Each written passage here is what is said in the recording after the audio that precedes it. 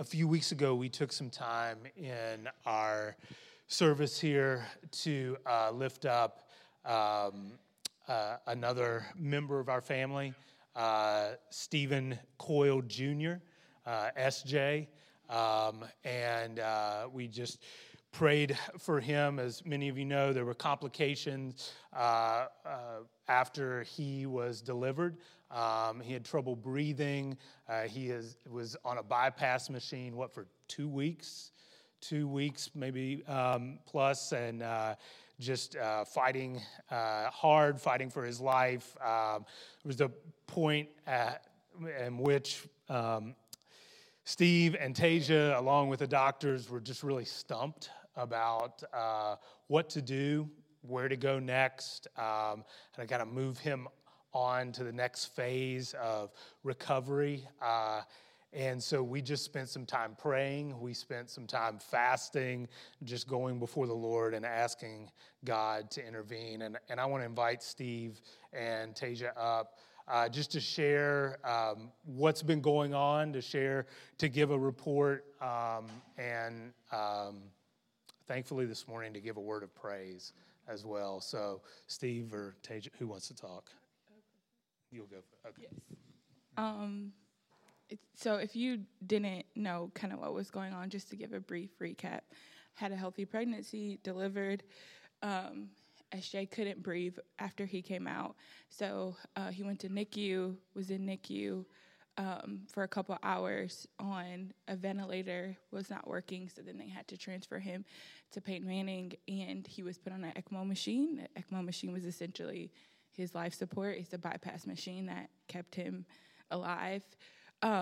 He was on ECMO. We got to maybe almost to the 2-week mark, and the doctors did not know what was going on.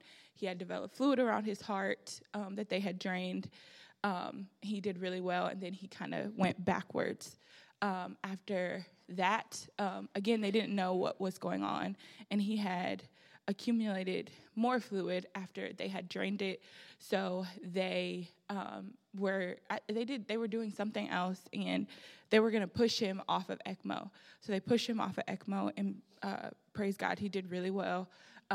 Then he was probably still there for about 2 days, and then now he's in the NICU, and in the NICU, he's doing really well. He is on a oxygen machine. It's called Vapotherm. So they had to wean him off a little bit day by day so that he could be able to breathe on his own. In the process of delivery, or while he was in my belly, something happened to his lungs and his heart where they were really injured. And so he has needed that time for them to recover. So right now, the goals that they have for SJ to come home is to be off of the oxygen. Well, it's not really to be off of the oxygen. That might actually help him with some other goals, but he's on a 2, which is amazing, and they're about to actually switch him to regular oxygen. Vapotherm is different than regular oxygen, and that may help him better with bottle feeding and breastfeeding. Since, as you can imagine, if you're an infant and you've had plastic things in your mouth all the time, and he's never had the opportunity to try to eat from a bottle or a breast, he doesn't have that association of this is the way that I need to eat my food. And so we are trying to do that. So that is one of the goals. He was on a lot of narcotics. While he was on the machine, he was on sedation, and then after sedation, he was on a lot of painkillers.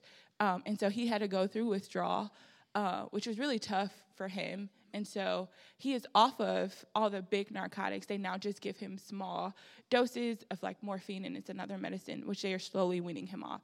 So that is one of the goals. And then he needs to be gaining weight, over time. And so once they see all of those things happen, then SJ can get to go home with us.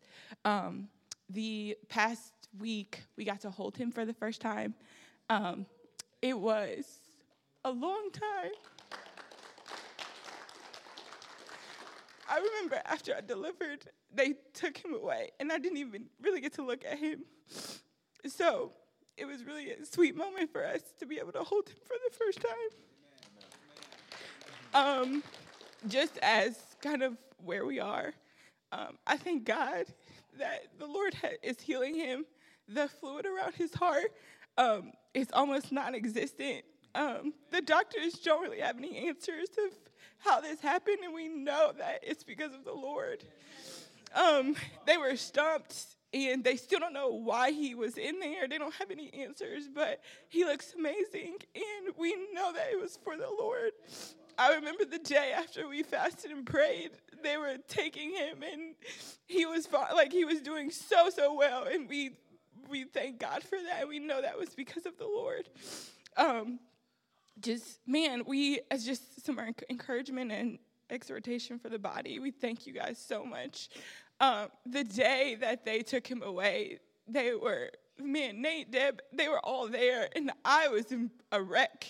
And I just really wanted to pray, and they came and they prayed with me, literally until it was time for them to go home. And so, if the scripture says, the believers by the way that they love each other, and I know that we have a body of believers who really love the Lord.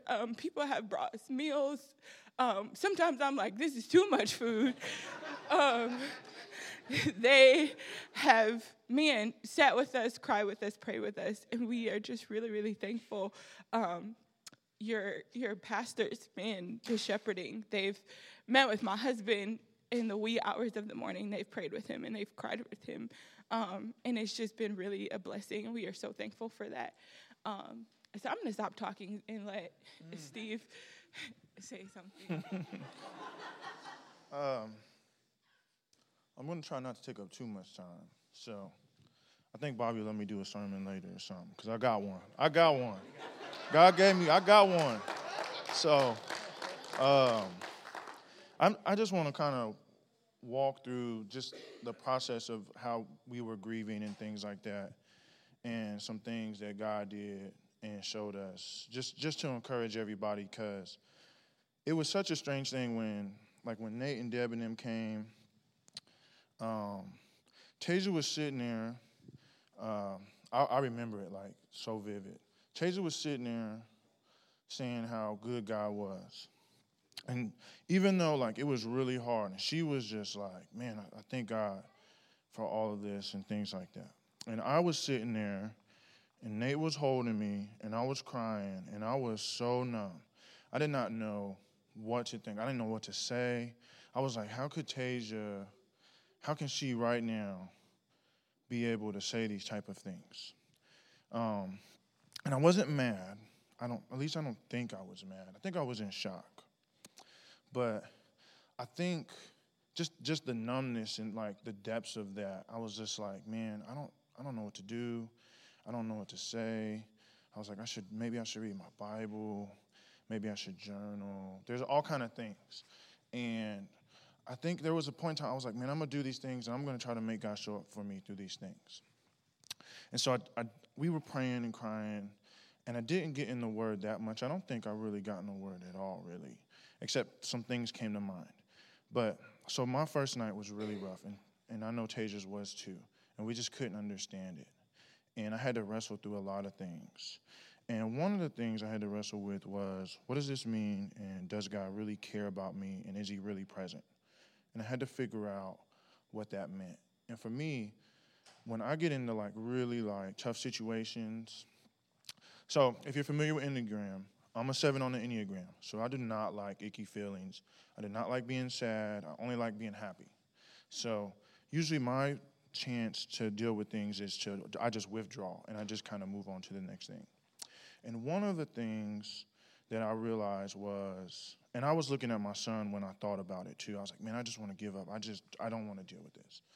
One of the things I thought about was, if I gave up on my child, if I moved on and tried to just be happy and try to fill my heart with things, I don't even know what it would have been, then I would have to literally, in an emotional and almost physical point, I would have to leave. I'd have to abandon my child. I would just have to not be present.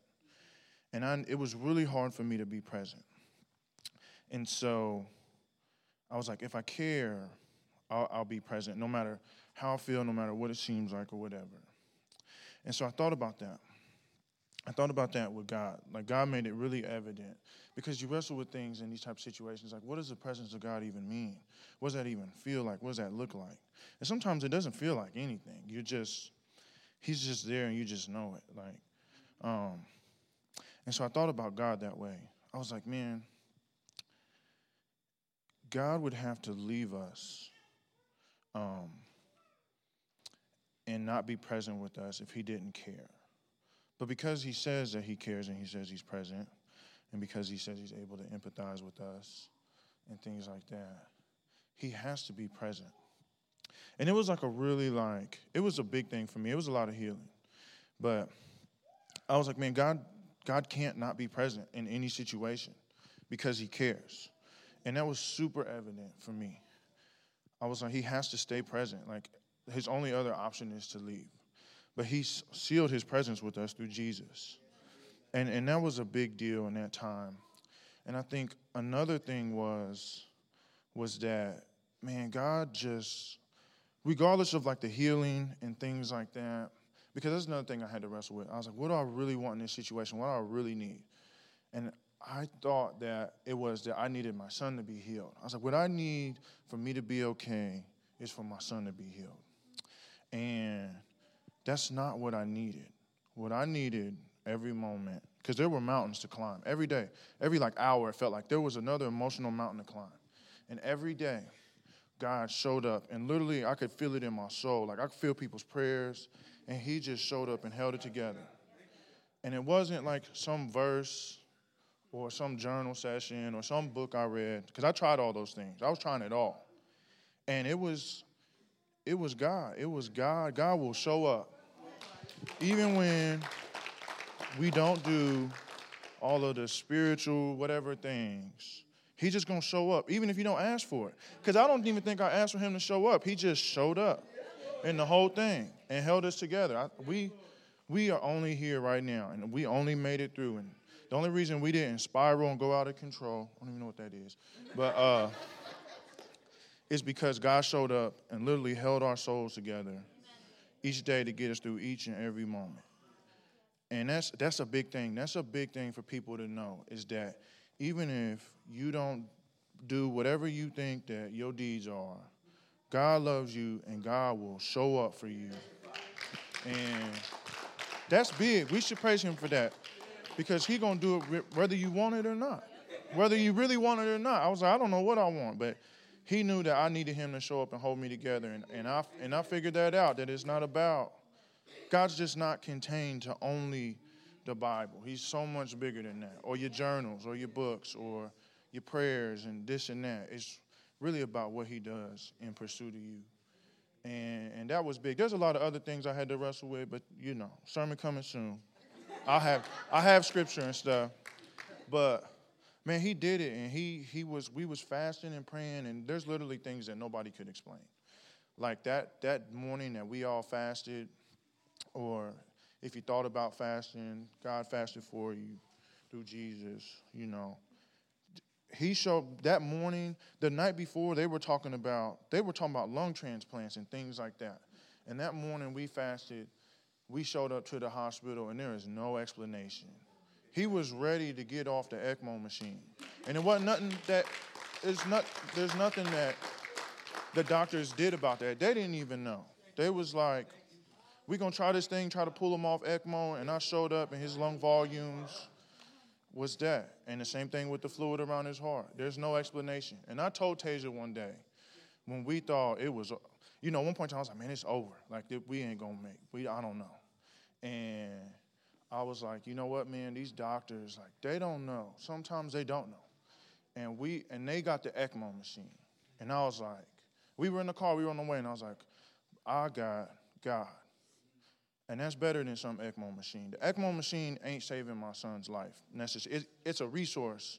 God's the one that's saving our son. And God's the one that's doing other things.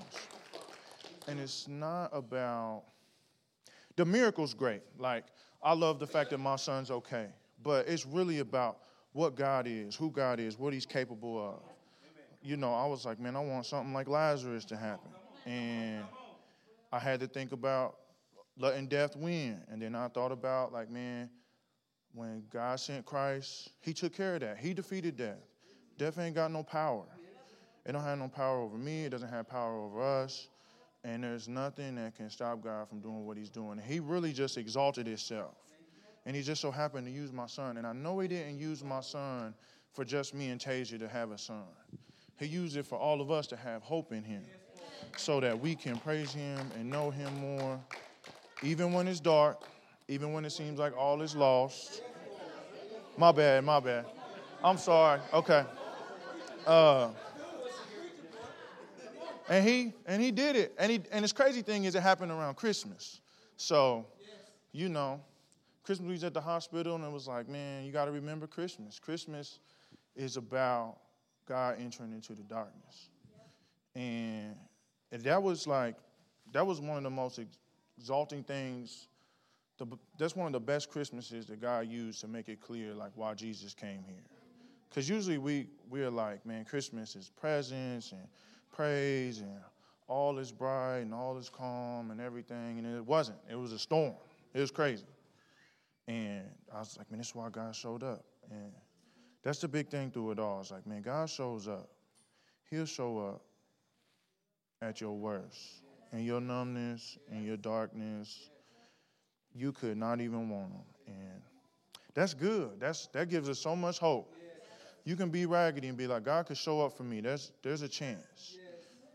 So I got other things, but another day, another time. But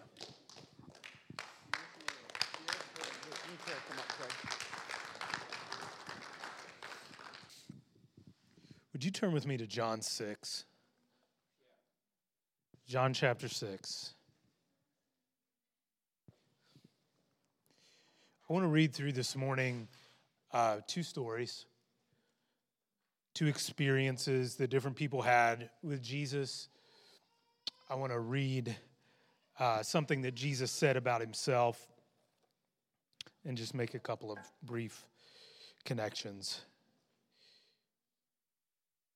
John chapter 6, starting in verse 1. After this, Jesus went away to the other side of the Sea of Galilee, which is the Sea of Tiberias, and a large crowd was following him because they saw the signs that he was doing. Jesus went up on the mountain, and there he sat down with his disciples. Now the Passover, the feast of the Jews, was at hand. Lifting up his eyes, then and seeing that a large crowd was coming towards him, Jesus said to Philip, "Where are we to buy bread so that these people may eat?" He said this to test him, for he himself knew what he would do. Philip answered him, 200 denarii worth of bread would not be enough for each of them to get a little. One of his disciples, Andrew, Simon Peter's brother, said to him, "There's a boy here who has 5 barley loaves and 2 fish. But what are they for so many?" Jesus said, "Have the people sit down." Now there was much grass in the place, so the men sat down, about 5,000 in number. Jesus then took the loaves, and when he had given thanks, he distributed them to those who were seated, so also the fish, as much as they wanted. And when they had eaten their fill, he told his disciples, "Gather up the leftover fragments, that nothing may be lost." So they gathered them up and filled 12 baskets with fragments from the 5 barley loaves left by those who had eaten. When the people saw the sign he had done, they said, "This indeed is the prophet who is to come into the world." Perceiving then that they were about to come and take him by force to make him king, Jesus withdrew again to the mountain by himself. And when evening came, his disciples went down to the sea, got into a boat, and started across the Sea of Capernaum. Now it was dark, and Jesus had not yet come to them. The sea became rough because a strong wind was blowing. When they had rowed about 3 or 4 miles, they saw Jesus walking on the sea and coming near the boat, and they were frightened. But he said to them, "It is I. Do not be afraid." Then they were glad to take him into the boat, and immediately the boat was at the land to which they were going. On the next day, the crowd there that had remained on the other side of the sea saw that there had been only one boat there, and that Jesus had not entered the boat with his disciples, but that his disciples had gone away alone. Other boats from Tiberias came near the place where they had eaten the bread after the Lord had given thanks. So when the crowd saw Jesus was not there, nor his disciples, they themselves got up into the boats and went to Capernaum seeking Jesus. When they found him on the other side, they said to him, "Rabbi, when did you come here?" And Jesus answered them, "Truly, truly, I say to you, you are seeking me, not because you saw signs, but because you ate your fill of the loaves. Do not work for the food that perishes, but for the food that endures to eternal life, which the Son of Man will give to you. For on him God the Father has set his seal." Then they said to him, "What must we do to be doing the works of God?" And Jesus answered them, "This is the work of God, that you believe in him whom he has sent." So they said to him, "Then what sign do you have that we may see and believe? What work do you perform? Our fathers ate the manna in the wilderness, as it is written, he gave them bread from heaven to eat." Jesus then said to them, "Truly, truly, I say to you, it was not Moses who gave you the bread from heaven, but my Father gives you the true bread from heaven. For the bread of God is he who comes down from heaven and gives life to the world." They said to him, "Sir, give us this bread always." And Jesus said to them, "I am the bread of life. Whoever comes to me shall not hunger, and whoever believes in me shall never thirst." This is the word of the Lord.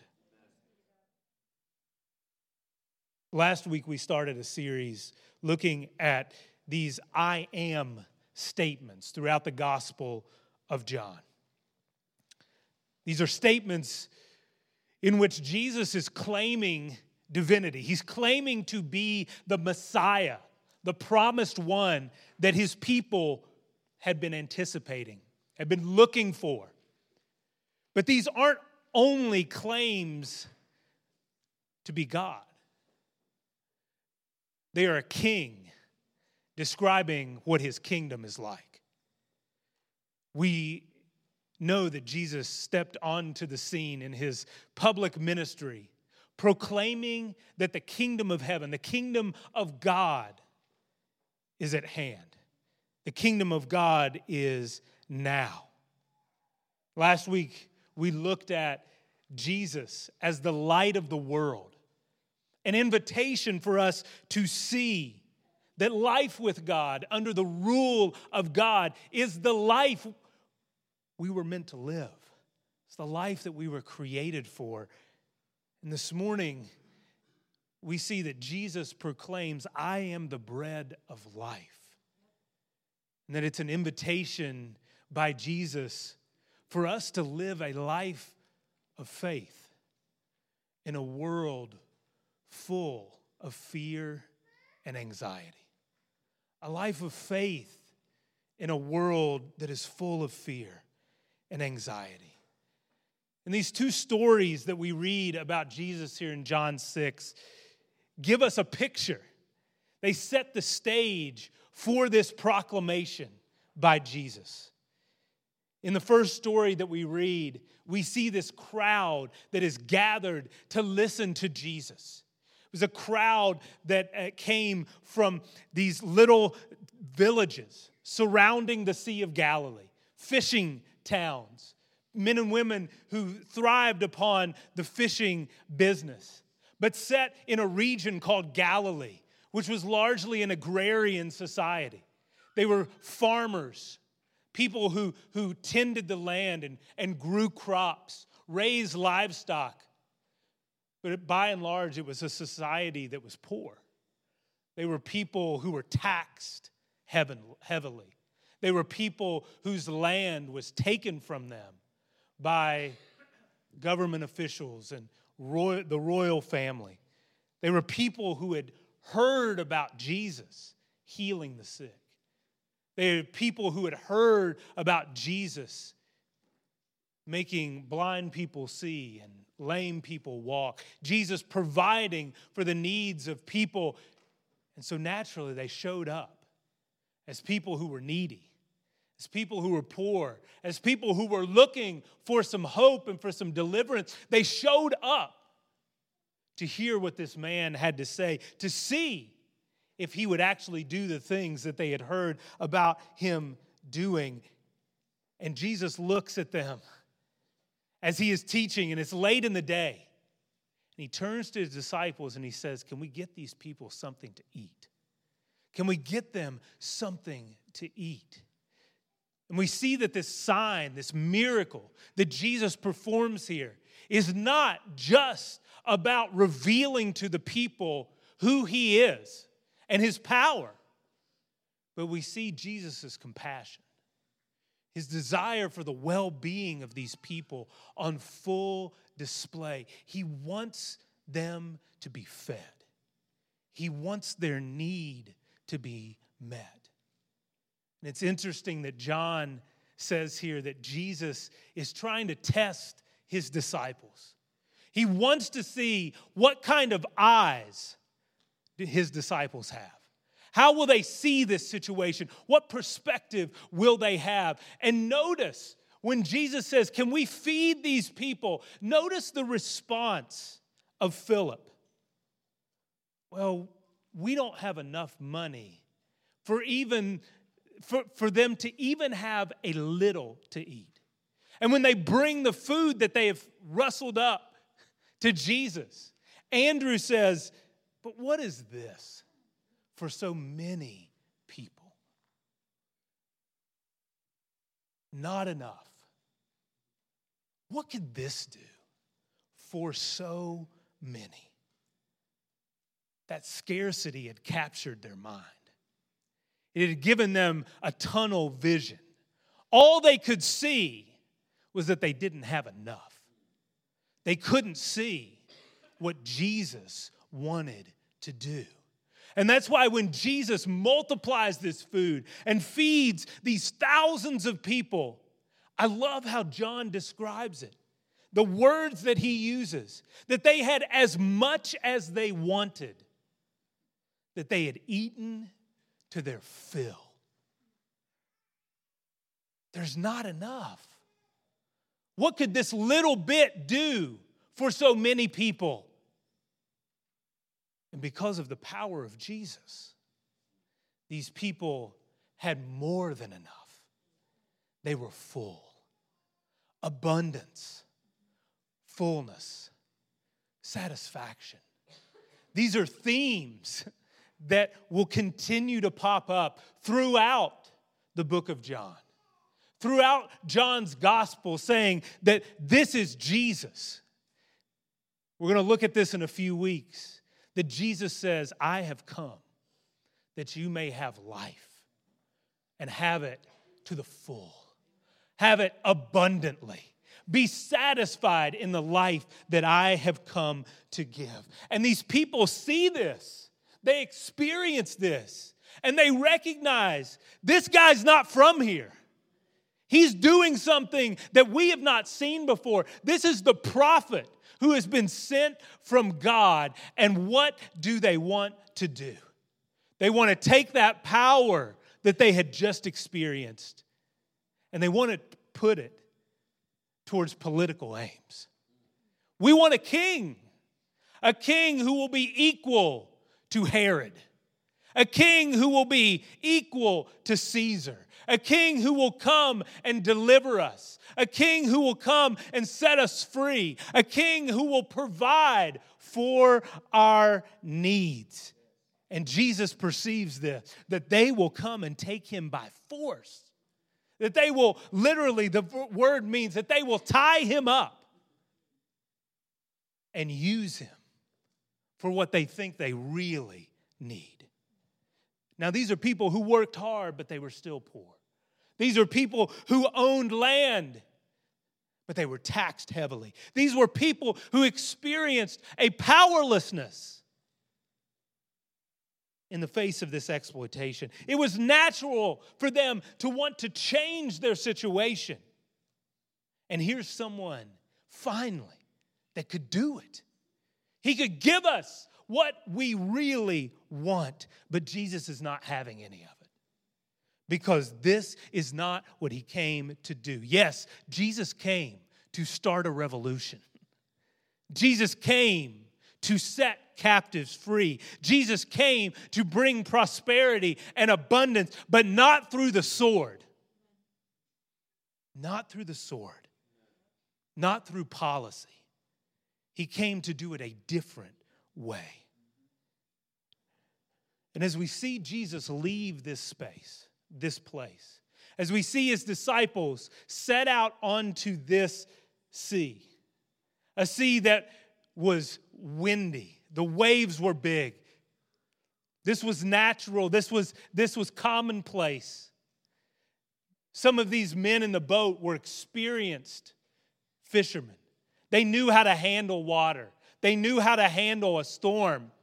But in the midst of this storm, they look out and they see a person walking on the water, and they don't know how to handle that. They don't know what to do with that. They are more afraid of seeing that than they are of the storm. John says that they saw Jesus walking on the water and they were frightened. What does Jesus say? It is I. But in the Greek, I am.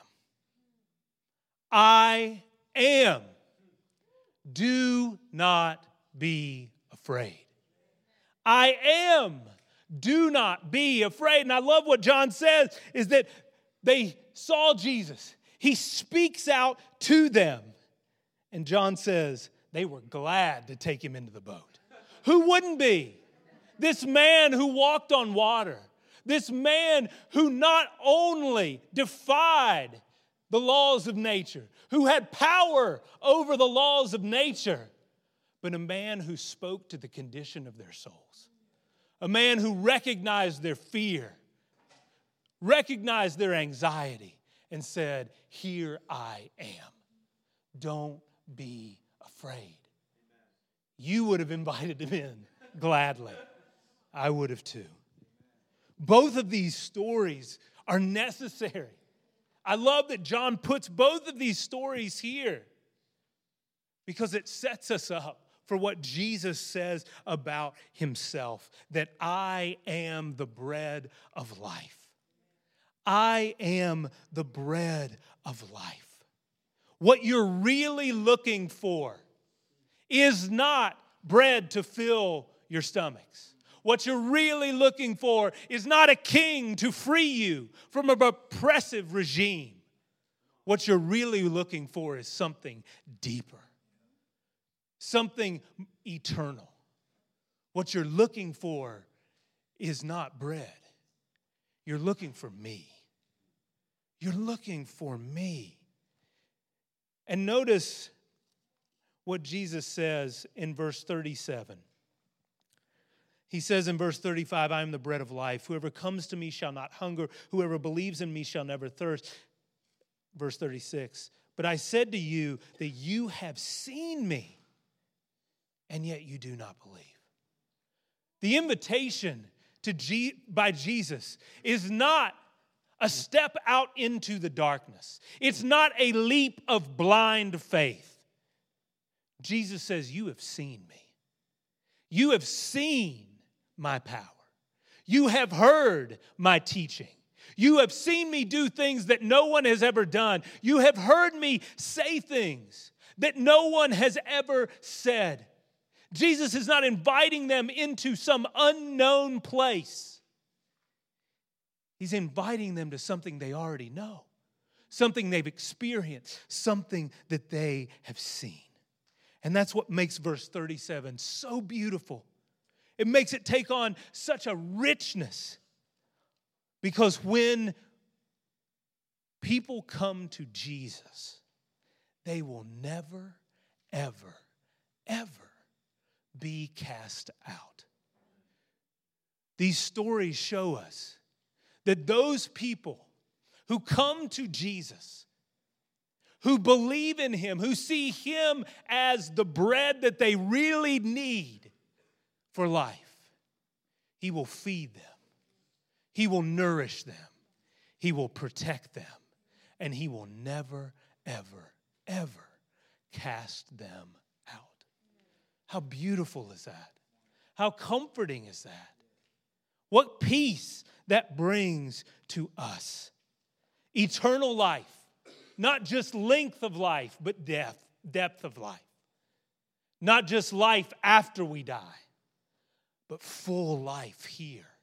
Full life now. Been thinking a lot about this recently.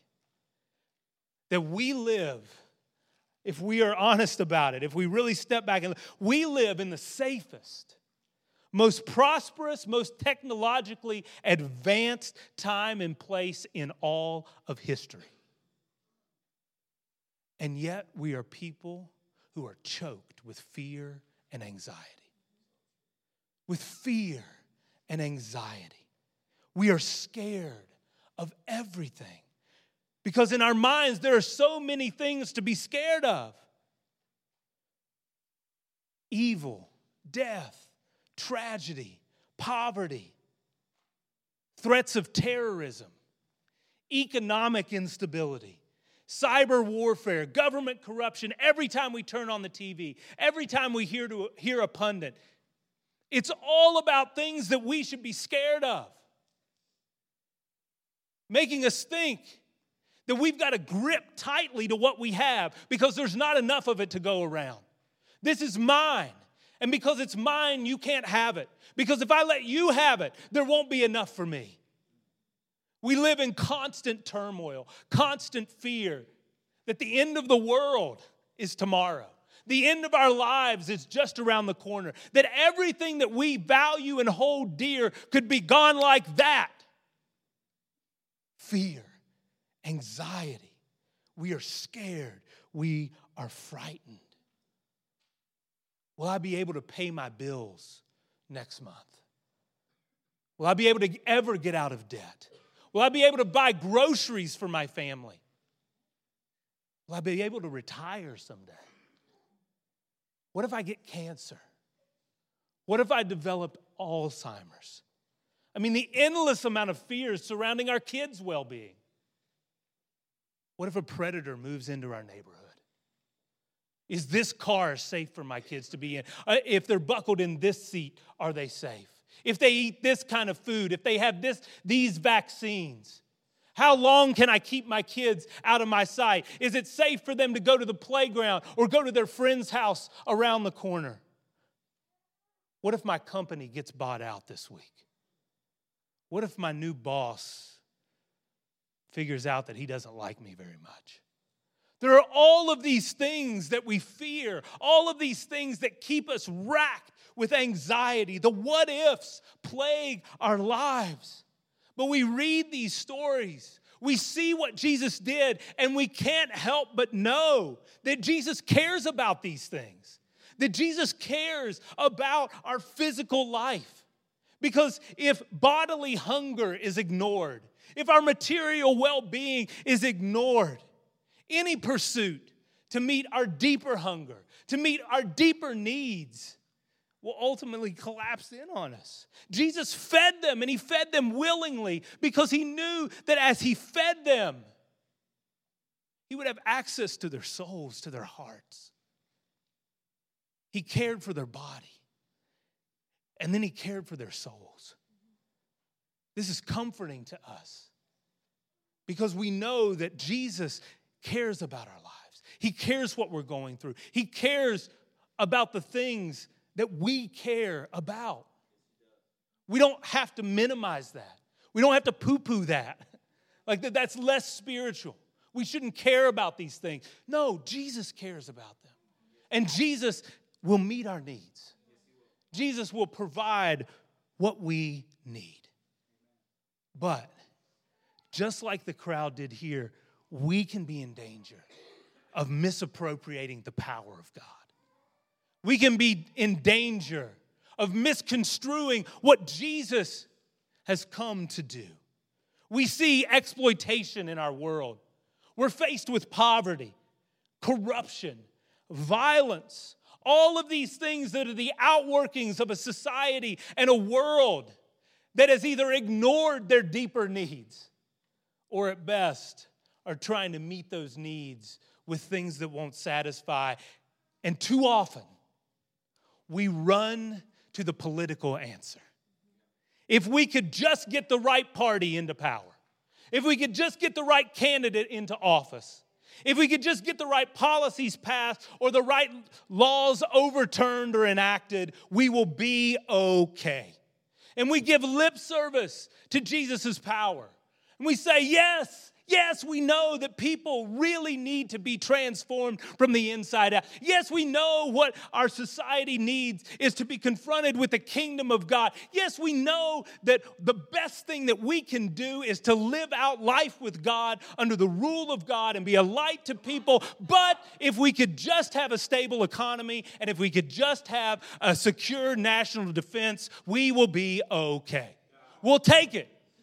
If we could just have those things, we'll take it. And I think of 1 Samuel 8. When the people come to God and say, we want a king. We want a king just like all the other nations around us. And they literally tell Samuel, we don't want God. We want a king who will fight our battles and who will govern us. We have a need for influence. We have a need for power. We have a need for control. If God would only help us achieve fill in the blank, we could feel safe. I could feel secure. If God would only give us fill in your blank, then our society would really know what is good and what is right. And people would really experience life. This is a warning for the church. It's a warning for the church that if we seek to take control of, if we seek to promote, to exploit Jesus for our own ends, for our own dreams, for our own vision of what life really should be like, He will withdraw from us. He will take His power from us because we've missed it. We've missed who He is and what He has come to do. Jesus came to Jerusalem not to wield the spear and bring judgment, but to receive the spear and to be judged. Jesus came to give us life through His death. Jesus came to give us freedom by allowing Himself to be arrested and nailed to a cross. It's a warning for each of us as individuals, as families, that it's easy for us to confuse our physical needs, the material needs, the things that make us feel good, the things that give us a sense of comfort with what will truly satisfy our souls. If God would only give me a raise, if God would only give me the house I want in the neighborhood I want, if God would only give me the kind of kids I want, if God would only let my kids get into this school or in this program or being able to study under this person, I won't have to worry anymore. I won't have to be afraid anymore. I won't feel this anxiety anymore. And Jesus corrects us just like He corrects the crowd. I have come to give you more. I have come to give you more, to give you something deeper. You see, the way of Jesus is different than our way and the way of this world. Jesus speaks peace to a world in turmoil.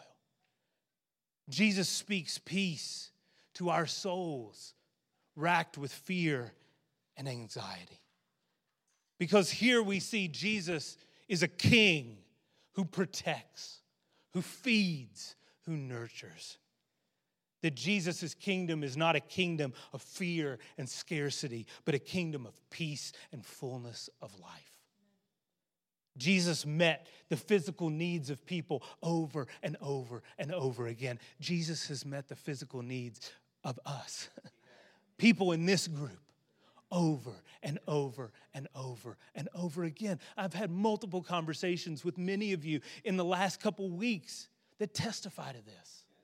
Bills that have been paid, cars that have been purchased, groceries that have been bought, rent that's been provided.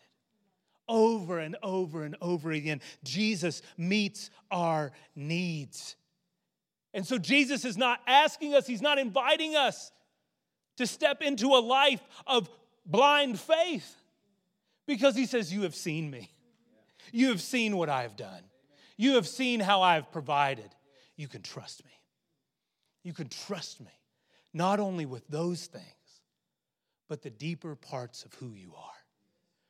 Your deepest longings, your greatest desires. You can trust me. Jesus is the bread of life. His body broken for us.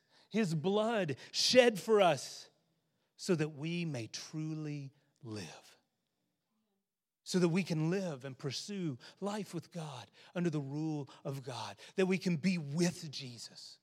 That we can become like Jesus. That we can do the things that Jesus did in this world. That we can be transformed from the inside out. Jesus says, I am the bread of life to you, to me. Come and eat. Be filled. No abundance. No peace when you're in your fear. No comfort in your anxiety. This is what we have to give to each other and to the world. Not perfect people who never struggle with fear. Not people who always rise above the fray. But people who each and every day present themselves to God. Each and every day say, God, I trust you. Jesus, I look to you to meet my needs. Jesus, I look to you to supply what I really, really need. This isn't platitude. This isn't just good Christianese. This is real life. Real life offered to you and to me. And we share this verse so often. Romans 8:31, the Apostle Paul wrote, he who did not spare his own son, but gave him up for us all, how will he not also, along with him, graciously give us all things? God is not a God of withholding. God is not a God who forces us to live in scarcity. God is not a God who forces us to choose what's good for us at the expense of what's good for others. God is a God who invites us to come and to receive richness of life, to experience abundance, to know what it means to be filled so that we can be a blessing to others, so that we can offer life to others, so that we can point others and invite others to come and to eat of the bread of life. And so as we come this morning to communion, as you take a piece of the bread and as you dip it into the juice, we do it not because of what we can receive from him. We call this communion because this represents us being with him, to know him, to love him, to experience life in him.